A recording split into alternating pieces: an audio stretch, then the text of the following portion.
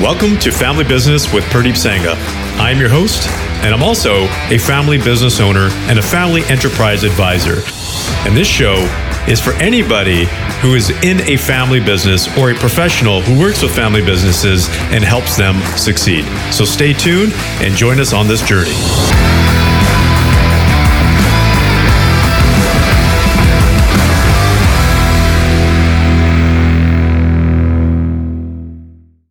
So I am super excited to have these two lovely ladies back on our show because the last one was pretty interesting. It's one of our highest rated episodes. I think a lot of people, a lot of guys out there are interested in prenups or what happens when you don't have one or how to bring it up. And so we have Anna Marie here and Minnie on our second episode talking about prenups, relationships, how to build stronger trust, how to have financial security, just how to have a better relationship overall. So welcome, ladies, back to our show.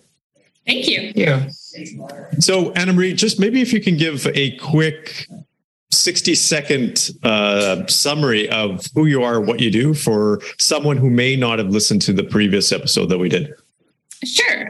My name is Anna Marie Musson. I am a family law lawyer based primarily out of Toronto and the Waterloo region. And my practice is really helping high net worth individuals and professionals, not only in divorce, but in helping them with prenups and postnups like we're talking about today. Okay, awesome. And Minnie, how about yourself? Hi, thank you for having me, Pradeep. I'm Minnie Sharma. I'm a registered psychotherapist. So I do a lot of couples counseling, and I also help out with divorce as a family professional. So I help couples or parents communicate, draft parenting plans. And of course, I do the couples counseling, which is much more preventative. And so I'm really excited to be here today because I think the theme is how do we prevent divorce instead of encourage it. Yeah, so I think you two wonderful ladies make a powerful duo. You have someone on the legal side and someone on the emotional side, the psychology aspect of it. And between the two of you, I'm sure you've seen a lot. So we're going to have a really great conversation around the conversation about financial security, prenups, but mainly around the postnuptial side. We're going to talk about what happens when you get into a relationship, not having an agreement in place, and then possibly thinking about it, maybe not having the guts to bring it up, but thinking about it, or not even knowing that you have a need to have one. And so this is where I'm going to lean on you, Anna Marie, to talk about, okay, what should people be looking for? What should guys look for in terms of why they need a postnup? Well, I think, first of all, it's very interesting to me, but a lot of people don't even realize that there is such a thing as a postnup. And so what it essentially is it's basically practically identical document to the prenup agreement. It's just signed after you're married or at some point during the course of your marriage or even cohabitation, because I don't want to leave out couples who are cohabitating. You can also do a postnup in a cohabitation format as well. And so a lot of people don't realize that. They think that if they haven't signed this agreement before they got married, then the ship has sailed and there's nothing they can do. That's not necessarily the case. And so when we're really sort of counseling clients or being a little bit on our educational tour on who needs a postnup, some sort of common threads and common themes we see on the divorce side of things, I thought would be very helpful because I'm helping couples who are getting divorced and some of the unfair situations they're dealing with. That wouldn't it be a great idea to teach people who are either getting married or are in a happy relationship what some of those pitfalls might look like? So when they're doing their financial planning and they're doing looking towards their future goals, we can help them avoid some of these landmines if possible. So that's really sort of some of the idea about postnups and ways you can use it as another tool in your financial toolkit, not only to help you reach your financial goals, but your partner's or your spouse's financial goals. And so some of those pitfalls, shall I jump right into some of them, Pradeep, and give you a little bit of a list of what they look like? Yeah, I think that's important because when you're talking about postnup, one of the ththings that pops up into my mind is the prenup conversation. That word prenup is kind of considered a dirty word when people think about it, right? It gives, even when I think about it, it kind of gives me a little bit of an irky feeling. But then you have this whole different concept, or it's the same concept, but it's like postnup. That to me is like another step forward, because now you're married and you're asking for an agreement. Do you find that there's even more angst when it comes to postnups versus prenups, or is it the same amount, or is it less? I'd almost say it's a little bit less in some circumstances. And I think you're going to find that response a bit surprising.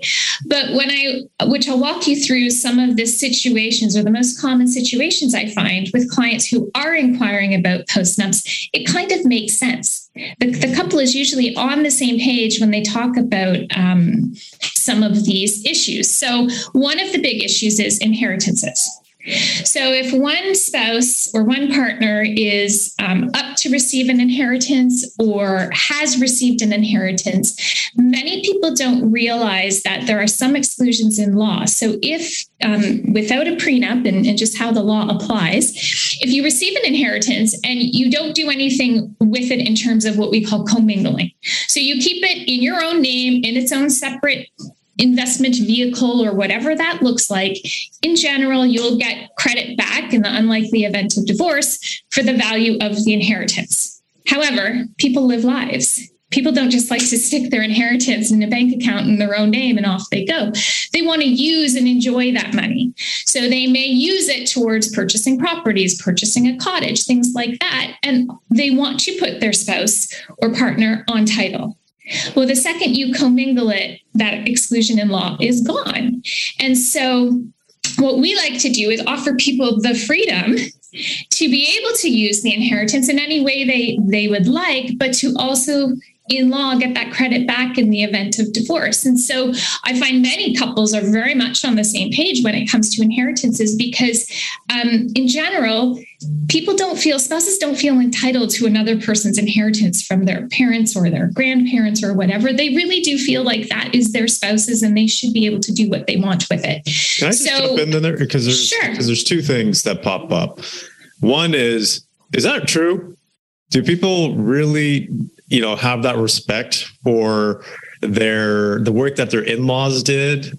Or like, is that what you're seeing for the majority of cases? Because I've heard some pretty nasty stories out there of individuals. And I think it's more when people leave a relationship on a nasty note, on a very nasty note, that someone wants to have revenge. They're totally resentful. It's all about revenge. It's all about hurting the other person. Maybe this goes to Minnie as well. Minnie, I'm sure you've seen some of that as well. So when it comes to inheritance, what you're saying is a lot of people are respectful of that?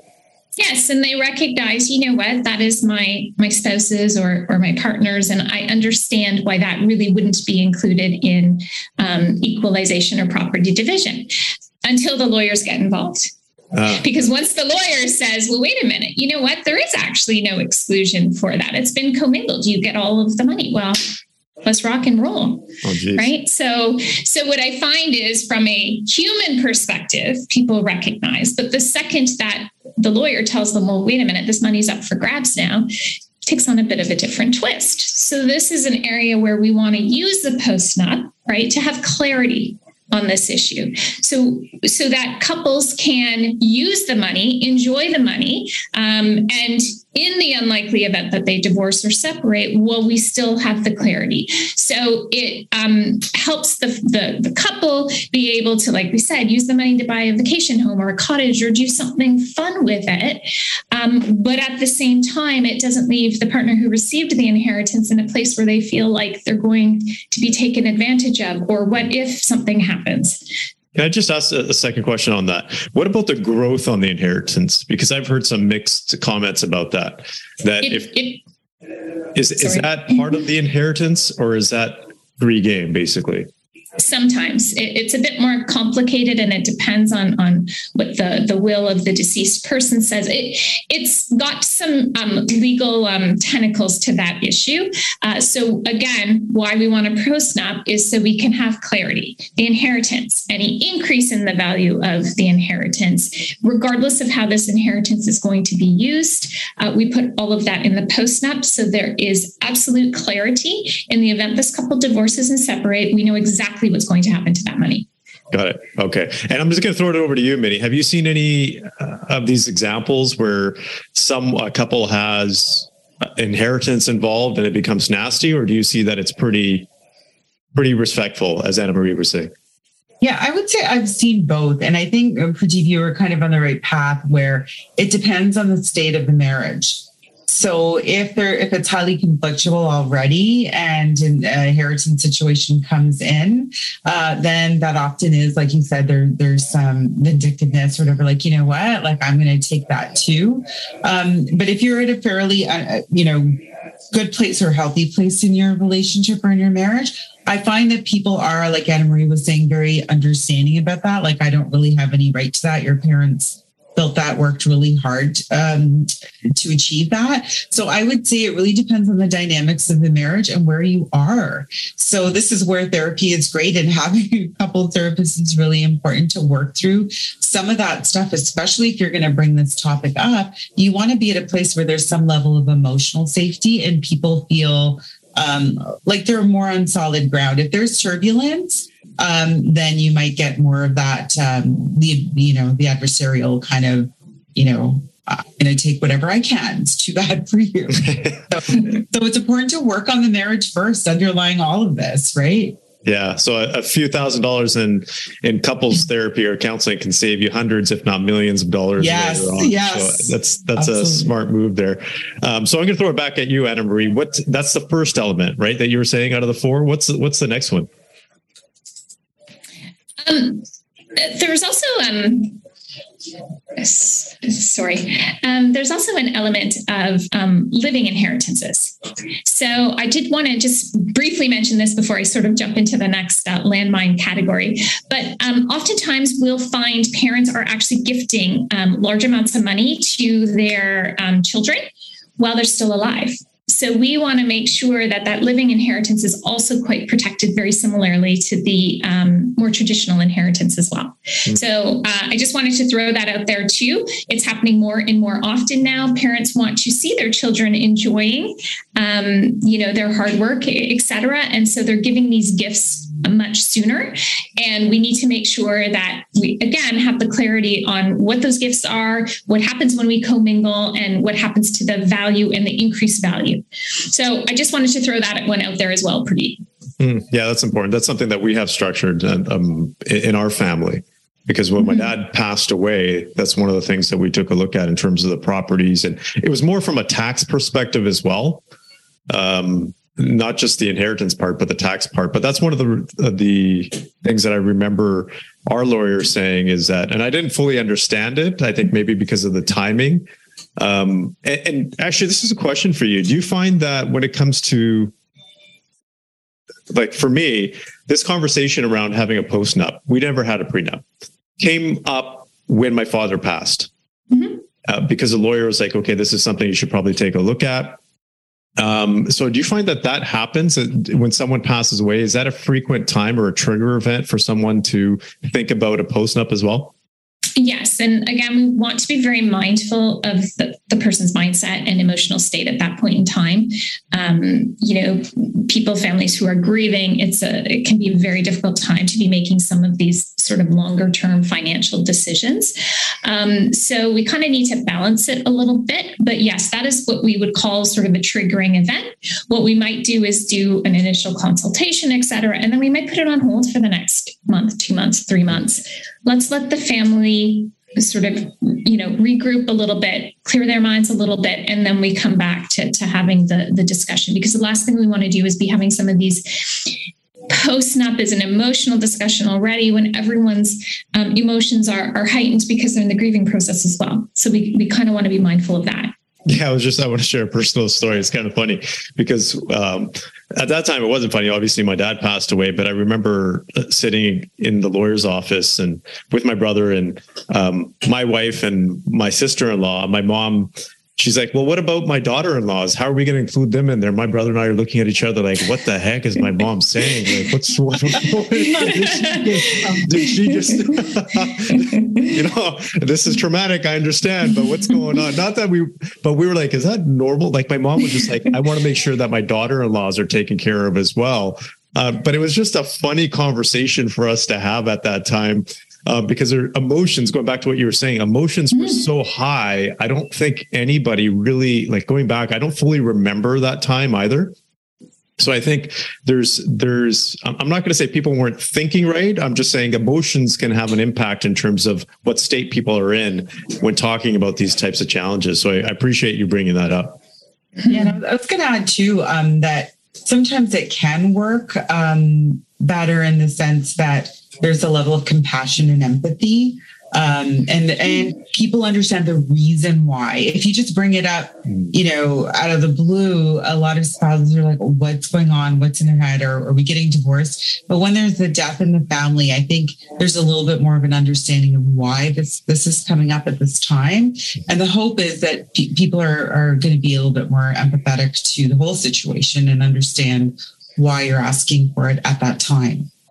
Yeah, so you can use it to your advantage a little bit, I guess. Okay, back to you, Anna Marie. So another one of our sort of landmine situations is when people have very lucrative pensions. A lot of people don't realize that a pension is in fact considered property and asset in family law. These values of pensions can be very high, upwards of $1 million. And my clients getting divorced are shocked to learn that they have to, give or take, figure out a way to either buy out that pension. So it'd be $500,000 they have to come up with. Sometimes they're walking away from their entire equity in the house, giving it to the other person to buy out this pension. Sometimes it means they're transferring a portion of their pension to their spouse, which now means that they have to work a number of additional years they weren't expecting in retirement. And so pensions would be another area where you would like to have a conversation with your spouse about, okay, what would happen to the pension? How are we going to make sure we're both taken care of in retirement? Because I think as we talked about in our last session, the goal here is not to make an agreement where one person gets, all the family money and net worth, and the other person walks away destitute. The idea here is to come up with something that is, although I hate using the word fair because fair is such a subjective term, but something that is goal-oriented. So it's going to help both people in the relationship, but where it's perhaps the division of the pension isn't exactly 50-50. Maybe the entire pension's excluded. Maybe we're going to divide 10% of the pension. Whatever it is, we're going to have a conversation about our financial goals, including our retirement goals, and how we're both going to reach those goals, which frankly, in my opinion, should also include a discussion about the what ifs in life, which include what if we separate, and frankly, what if one of us passes away? How are we still going to be okay? Yeah, interesting. How about the next one? The next one is a big one. This is the business owners, medical professionals, the people who have professional corporations. It can be accountants, lawyers, the whole bit. It comes up all the time. This is what I most often hear from my clients who own businesses or professional corporations, are self-employed or anything of the sort. My business isn't worth anything because it's me. I'm the business. So without me, the business doesn't have any value. So it's only whatever billings, let's say I do, or whatever type of work I do in my business, but there's no inherent value. It's not considered property or an asset. And the reality of the situation is that's completely wrong. These businesses have a lot of value. And I can tell you, I had a person on the other side of one of my recent cases told my client, who was the wife, no, my business doesn't have any value. We're just going to divide the house and off we go. Well, lo and behold, we start doing a little bit of diving into what the value of this business looks like. And it's a $2 million business. So my client, the wife, and the her spouse, were sort of under the impression that this business wasn't worth much. Well, I get the joy of telling my client, well, wait a minute. No, you have $1 million interest in this business. And so a few of the issues we have when dividing businesses up is, okay, how is he going to pay my client that $1 million, right? How are you going to fund that in a business? Is the business going to take on loans to pay it out? Does the business have to sell assets to pay it out? So there's all sorts of really important discussions that business owners need to have. But from my perspective, a marriage contract is critical for any type of business owner, because having to come up with and divide half the value of your business on divorce, separation, it can have catastrophic results for the business. And so, again, we talk about having these agreements in place where we want something that's fair, that's going to help both of them reach their goals. But at the same time, where we've protected the business, especially critical if you have partners in a business, because they will want to know, okay, what would happen in the what if scenarios? What if one of the partners divorces? Can this business continue on? How would that portion be funded, et cetera? So it's one of the big ones. And from my perspective, if you are starting a business, if you have a business, it's an absolute must. Yeah, it's really interesting because I've seen businesses fall apart and be crippled as a result of this. It's simple. If a business has to fork out half of its assets, for example, that would wipe out 95% of businesses right there when we're talking about small, medium, or private enterprises owned by an individual. It's interesting because we do business valuations. And sometimes when we do business valuations, it's based on because a couple is getting separated. So when you say this particular example that was valuated at whatever amount, was that based on a business valuation or was that based on just looking at the financials? We would always do a business valuation in most cases. We take a look at the financial statements of the business first to see, okay, does this make sense? Because as you know, business valuations are very expensive.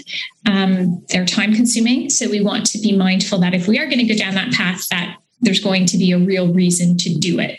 Another great reason why you want to include businesses in a marriage or post-nup contract is because maybe that's another area where we're going to decide, how are we going to value this business in the event of divorce? Maybe we're not going to do a full business valuation. Maybe we're going to take a look at the last 3 years retained earnings. Maybe we're going to come up with a different formula where it's still going to make sense. It's still going to result in some form of property division, but it's not going to cripple the company. And the reality is it's not good for the family to cripple the company. We call it killing the golden goose. Well, we don't want to kill the business that's supporting this family and is going to be supporting this family for the next 30 years, et cetera. So we really have to balance between there's a fairness to the division of property, plus the idea of, okay, this business has to generate ongoing income for this family for the next 30 years. Yeah, that's interesting. I'm going to throw this over to Minnie, because I can see this being contentious, because I've heard this, having worked with hundreds of men, and this coming up quite often is men have this feeling of entitlement when it comes to their business because they are the ones that built it.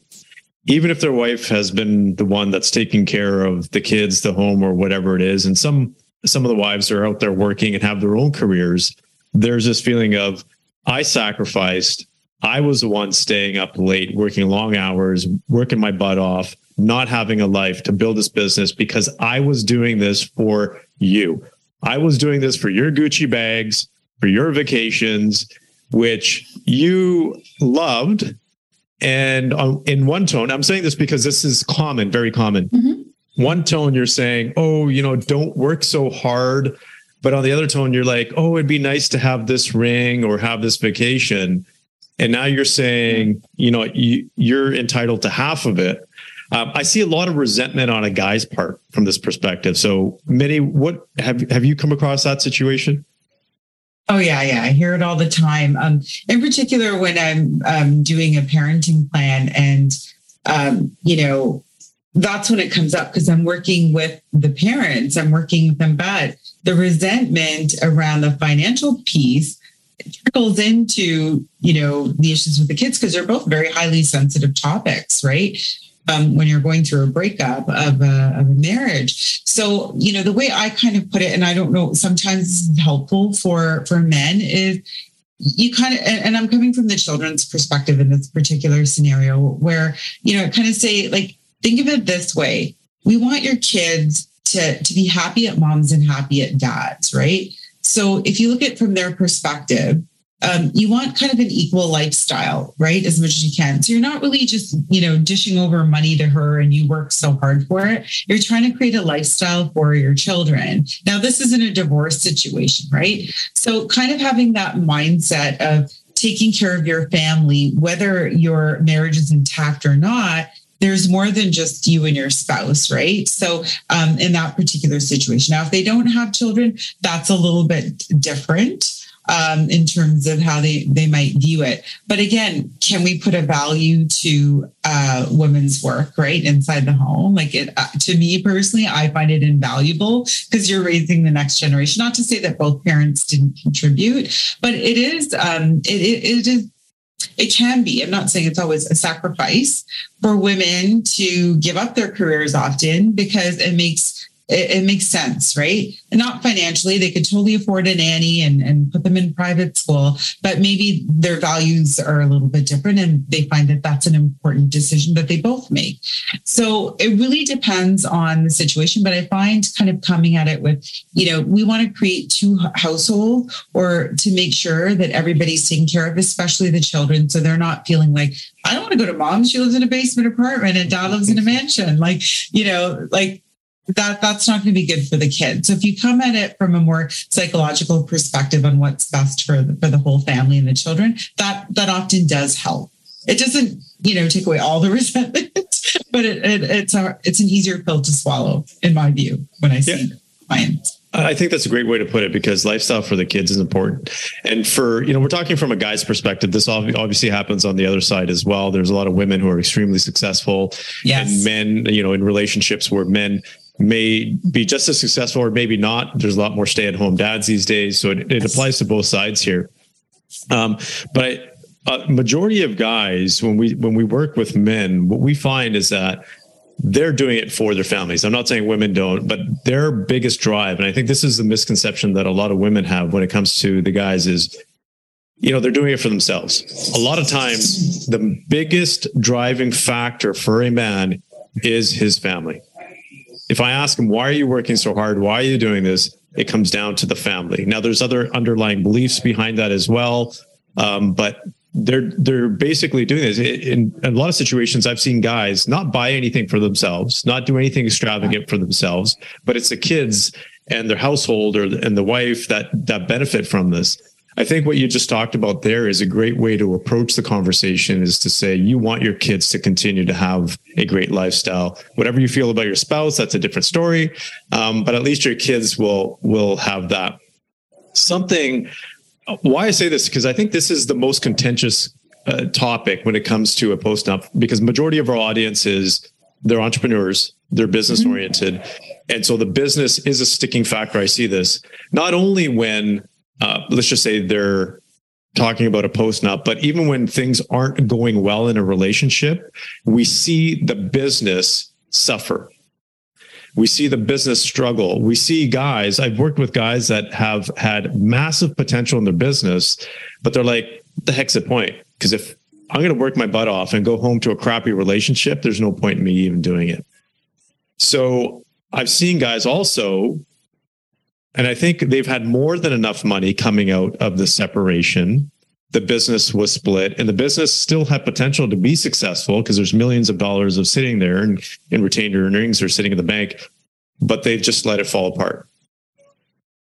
They've just let it fall apart. We talked about this right last time too, around if you're, don't have a happy life at home or healthy, I'm not even going to say happy, happiness is relative. That trickles over to all other areas of your life for sure. So having that solid foundation. And although I say, couples counseling, it's really important to establish that. Coming in as an individual to deal with your own stuff of, why do I have these patterns? Why do I get angry about this? And why does this keep happening between my spouse and I? It's like the same dance and nothing's changing. to be able to, and that's insanity, right? We do the same thing over and over again and we expect something different. Well, welcome to marriage, right? It can be. So learning how to break the insanity, learning how to change the dance, even as an individual, to come in and speak to someone. And I would recommend speaking to someone who has a little bit of knowledge of family law, like is familiar with it, and it's not foreign to them, just so they know kind of what the fears are and kind of, what might happen. But working through your own stuff, your own communication skills, honing that so that you can have a better relationship at home is so important. Like you said, Pradeep, a couple of $1,000s compared to a couple of 100,000 or millions, so worth it. And then you're just a better person for it, right? Period. Yeah, I think the thing is, it's like insurance. You don't think you need it, but when you do need it, you're like, oh shoot, I should have doubled up on that. I should have. And nobody teaches us this stuff, right? Like you can go to school and get a business degree. I hear they don't teach much there either, but nobody teaches us life skills, communication skills. So it doesn't matter what age you are and what stage of life you're at, we could all learn how to communicate better and how to heal some of our own trauma or our own patterns of behavior, right? So it all goes hand in hand. You can't do one without the other, really, and function in life successfully, right? Great point there, because I think even through my journey and our relationship, my wife doesn't like me talking about it too much, but we've spent a lot of time doing some self-reflection and healing on both sides. And what we realized was, and I've been doing this for a very long time, my wife more recently, is that our parents sometimes F us up. Their relationship, their dysfunction is what we carry on with us. And when we see our spouses reacting a certain way, or our spouse, I should say, hopefully you don't have spouses. When we see our spouse behaving a certain way, there's a reason for it. And most likely that reason does stem from some kind of childhood belief system that was developed or trauma or whatever it may be. So I think coming out of this conversation for me, and hopefully the people listening, is that if you bring up these conversations and it's not taken well or received well from the other side, there's a reason for it. And whatever that reason is that we need to be understanding. I'll just share a personal example. When we did, and I might have shared this before, when we found out that my wife was pregnant, one of the first things I wanted to do was insurance and a will, because I didn't have one. And I was like, okay, I was kind of lazy. And then that's when we did it. And when we were sitting in the lawyer's office, the lawyer was saying, okay, if one person dies, what happens to the assets? And I was like, yeah, obviously it goes to my wife. And then he's asking her and she's like, oh, okay, well, how about I said, I wanted to go to the kids. And I was just like, what? And the lawyer was just like, okay, and what's the reasoning behind it and stuff like, because typically when one spouse goes, the assets goes, it goes to the other person. It's because in her mind, and this is what happened to her was, well, what if we get divorced, you get remarried, you have your own kids, and you don't take care of our kids? And I'm sitting there scratching my head thinking, what the heck just happened here? Like, I just totally didn't get where this is coming from.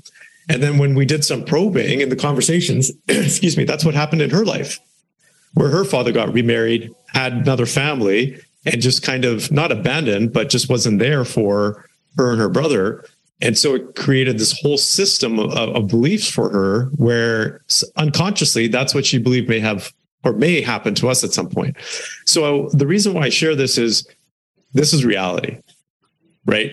As much as we think it's papers and documents, no, it's people and feelings. And a lot of times experiences, memories, and how we grew up.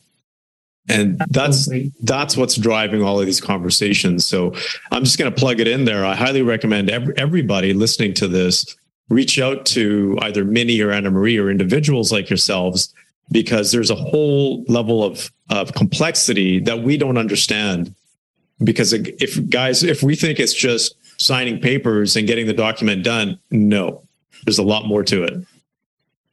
A lot. I think how that conversation went for you, where you didn't take it initially, I'll call it personally, but you said, you know what, let me take a different view of this. So I'm not going to take it as an attack on me that I'm the bad guy, but let's really sort of figure out what's underneath all of that. And once you sort of do that, you realize, okay, there may be some merit to some of what she's saying from her perspective. How can we work through this? And how can we reach a point where, we both agree, and in terms of where our long-term goals are, what that's all going to look like by doing a bit more of a deep dive. Yeah, I have to be honest. I did take it personally at the beginning because and here's something that's also very important to guys out there is character. Right. And this is, again, to women as well. But even though, this is how we think, is even though that may have happened to you, my character is different. You should know me by now. You should know what I'm about. Right. And so this is, again, where we stick with our egos more than actually understanding the other person's situation. So I just wanted to say I did feel it at first, but I had to sit back and put my ego aside and say, OK, what's actually driving this behavior? And it's not easy. It's not easy to do. I think the good thing is you took that moment to kind of go, where is this coming from? And then realize that was her lived experience. That was reality for her. This wasn't something she's just making up or heard, in movies. And sometimes we hear stories from our friends, right? Well, this happened to a friend of mine. Somebody told me about this. And this is so, of course you're going to take it personally at first, because in that moment, that's what you're hearing is you're insulting my character. Like, I'm not like that. Or where's this coming from? And then when you reflect on it, it makes more sense and again, this is where it's important to have those conversations or discussions about, where's this coming for you? What was your history? What was your lived experience? And the same thing with both spouses, right? They're coming from, it could have been the opposite for the other person, where their mom took all their dad's money, got remarried, and lived a great life and never had to work again because she's had spousal support for the rest of her life. I've seen that too, right? So we're really all coming from our history, and you're right, our core beliefs, and they're not always true, but we believe them to be true. So exploring that with a therapist, with your, journaling, kind of figuring out where am I coming from here is so important. But you took the moment to do that, Pradeep, and I think that is key for people to do that, to reflect. Well, I think we all need to do that. I have to do that every single day. We all do. I was going to say, sorry, the other lesson that I take from your story is, being in the shoes of your wife, one idea or option is to offer some of these reasons why before you make the ask. And so we talked about that last time, and we talk about that too when, asking your spouse or partner for a postnup agreement, starting with the whys. So let's start with explaining why this is something that you'd like to investigate, why you'd like to have this open dialogue about it, why you think this might be a good option for the two of you. And then dive into this is a postnup, this is how we do it, instead of just going home from work today and saying, I heard this great podcast, I need a postnup, let's go. Yeah, exactly. Well, I was going to say, to add on to that is the most important piece is to create that emotional safety. Mm. So that space where, again, what's the thought from the spouse's point of view is like, are we getting divorced? Why is he or she bringing this up right now? What happened? And so it's automatically fear mode, and, having a conversation in fear mode never goes well. So being able to build that safety, and and even just from the outset of the conversation is, I'm not leaving you. We're not getting divorced. In fact, I love you very much. And this is what I was thinking about it. I did hear a podcast and it got me thinking, and this is where I'm coming from. Like Anna Marie said, logical reasons of why this makes sense, right? And it could be emotional reasons too. Mm-hmm. That's okay. So they're like, okay, this isn't just coming out of the blue because they want to divorce. Because that's the first thing. Like you said, people take things personally, not understanding where this is coming from. So from the spouse's perspective, they need that emotional safety. They need that reassurance that everything's okay. And in fact, it's preventative, because the last thing you want to do is go through a nasty divorce. It's not good for anyone in any way, especially emotionally. So we're being preventative. We're everyone's going to be taken care of. And I think that's really important. I want to make sure you're taken care of, and I want to make sure the kids are taken care of. That's huge, right? Mm-hmm. Yeah, very much so. So I'm interested to know what the fourth factor is, or what the fourth element is. This is a really interesting one, and it's happening more and more often. And it's for couples who maybe have hit some rocky patches in their relationship or marriage. And they will use the postnup agreement as a way to remediate some of the perhaps poor financial decisions that have taken place. Or we've had clients who took a very significant financial risk in an investment or a business like we talked about, and they lost a lot of family money. And so a lot of the trust is now lost between the couple. And one of the things they do is they will sit down and they will put together a postnup agreement that really addresses and deals with some of these financial issues that had happened in the past, ways to sort of rectify it in the future, insofar as, okay, how are we going to get our family net worth back on track, or how are we going to start reaching some of our financial goals after this misstep or mistake, really using it as a learning opportunity to move forward. But because so much trust has been lost with their spouse or partner, they will come to us and we'll put together a postnup agreement that will address some of these issues. So we use it as almost a rebuilding tool, which I thought is a very unique use for postnup, and probably one most people don't think about when they're sort of in that rocky stage. Yeah, I find that one really interesting because I didn't even think about that. That is totally, I think it's a really cool use of it. Because we do see that, especially with entrepreneurial individuals, whether that's men, and that involves taking risk. That's inherent in being an entrepreneur as a business owner. So, and I'm going to share a personal example here. When I first got married, and I think it was a year into it or 2 years into it, what had happened was, I think it was at 24 years old, I had built a house. It was a business venture. And we didn't do something the way it should have been done, although we had done it the right way. We just didn't file the proper paperwork. What ended up happening was we were in like a 10-year legal battle with CRA. And that was far before my wife came around. So I was 24 years old when this happened. And then I got married at 30 and then went through bigger legal battles and ultimately went to court because we thought we were in the right and we had a great chance of winning. And we lost. And I don't want to get into it, but here's what I learned. Excuse me. Don't get into a legal fight with CRA because the rules are so loose that it's easy for it to, you can say, lean towards the CRA side. And it's kind of designed that way. And it's really interesting. So what had happened, though, my wife was pissed, A, because I had to fork out a certain amount of money, and B, she also lost some trust because she's like, well, you had to pay this much money. Can you even deal with business? Can you even make proper investments? Can you even do this properly? And part of that was also she was being fed that from her side of the family as well. And I was sitting there thinking, like, what the heck? I was 24 years old when I started this venture. There was some inherent risk in it. I was younger. I wasn't as mature. I learned a lot from it. And I made some great investments after that.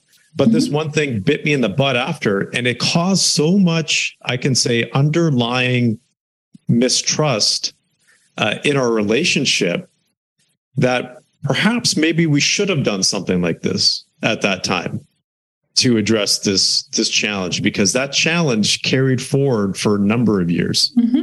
And again, we didn't really talk about it all the time, but when we did, it really came up, I think, in one of the tough conversations we had. It was this one example. It was this one situation because of something I did when I was 24 years old. That was impacting not just our financial situation, but our marriage. So kudos to you on that note, because I think for those, couples, individuals that are struggling with trust, this might be based on finances or a failed business venture or whatever it may be. This could be one great tool to use. Absolutely. And can I also add in now another aspect that we see where couples who are struggling or have hit some rocky patches in their marriage, ways they shouldn't use the postnup. And so one common thing that we've actually seen is a couple who is dealing with issues of infidelity and affairs. Sometimes what we'll see is the one person will say, okay, we'll give it another shot. We'll give it a try in this relationship, but only if you signed this post-nup agreement, which basically almost put some form of financial penalty or punishment on the other person for the infidelity or having the affair. A lot of times, and I'll use I'll say men are oftentimes asked to sign these agreements, and I really, really strongly encourage them not to do that. There are a number of reasons why, but usually signing into those agreements, it's not a fair or reasonable financial settlement, even from a legal perspective. But B, and I would sort of turn more to Minnie on this, there's a much better way emotionally to deal with the trust lost during affairs, the trust lost during infidelity, than going to two lawyers to put together this agreement, which is quite unfair. And frankly, if it's a very unfair agreement, it's unlikely going to be upheld anyway if it's ever challenged. And so it's really sort of making this agreement, using it almost as a punitive measure to spouses who have found themselves in a situation of infidelity. And the reality of the situation is it doesn't fix the relationship. Having the man sign this agreement saying, I'll pay you I'll give you everything if I'm ever caught cheating again or something like that. It's not. It doesn't help the couple get back on track. It doesn't make their marriage stronger. And ultimately, the reality of the situation is it usually takes a couple of years, but they're back in my office getting a divorce. It just doesn't work. Yeah, I was going to mention, Pradeep, like in your last scenario, we were talking about that. The biggest thing, like, in terms of a successful marriage, one of the biggest things that, John Gottman, who's kind of the guru of researching couples, is repair. So how do you repair a mistake? So doing a post-nup agreement in the last scenario that Pradeep was talking about might have helped repair the marriage, right? And by creating, again, that safety. But to your point, Anna Marie, that when you're making decisions out of fear or guilt, they're not sustainable. They're in that moment. You're absolutely right. So you can put anything on paper that still doesn't create safety for the spouse, right? So you have to work on that piece, building the trust, because money's money. Money's a concept. It doesn't repair anything. So when we talk about the word repair, it's so important to have that emotional repair and that trust built on all sides, instead of just creating a piece of paper, because that's all it is. Money is, again, a concept. It is tangible, but it doesn't take away the hurt or the pain or build trust, right? Yeah, great point there, Minnie. Thank you so much. Because, what we're ultimately talking about here is going back to those 2 points, is trust and a safe space. That's where you have effective conversations and have effective agreements and get alignment. So I want to thank you too for... excuse me, something's going on with my voice here today, maybe because I've just been talking so much. But I want to thank you too for this, because I got extreme value from this. I'm sure people out there listening will as well. So Minnie, I'm going to ask you just quickly again, maybe you can share your contact information in terms of where people can find you if they need your help, which I highly recommend.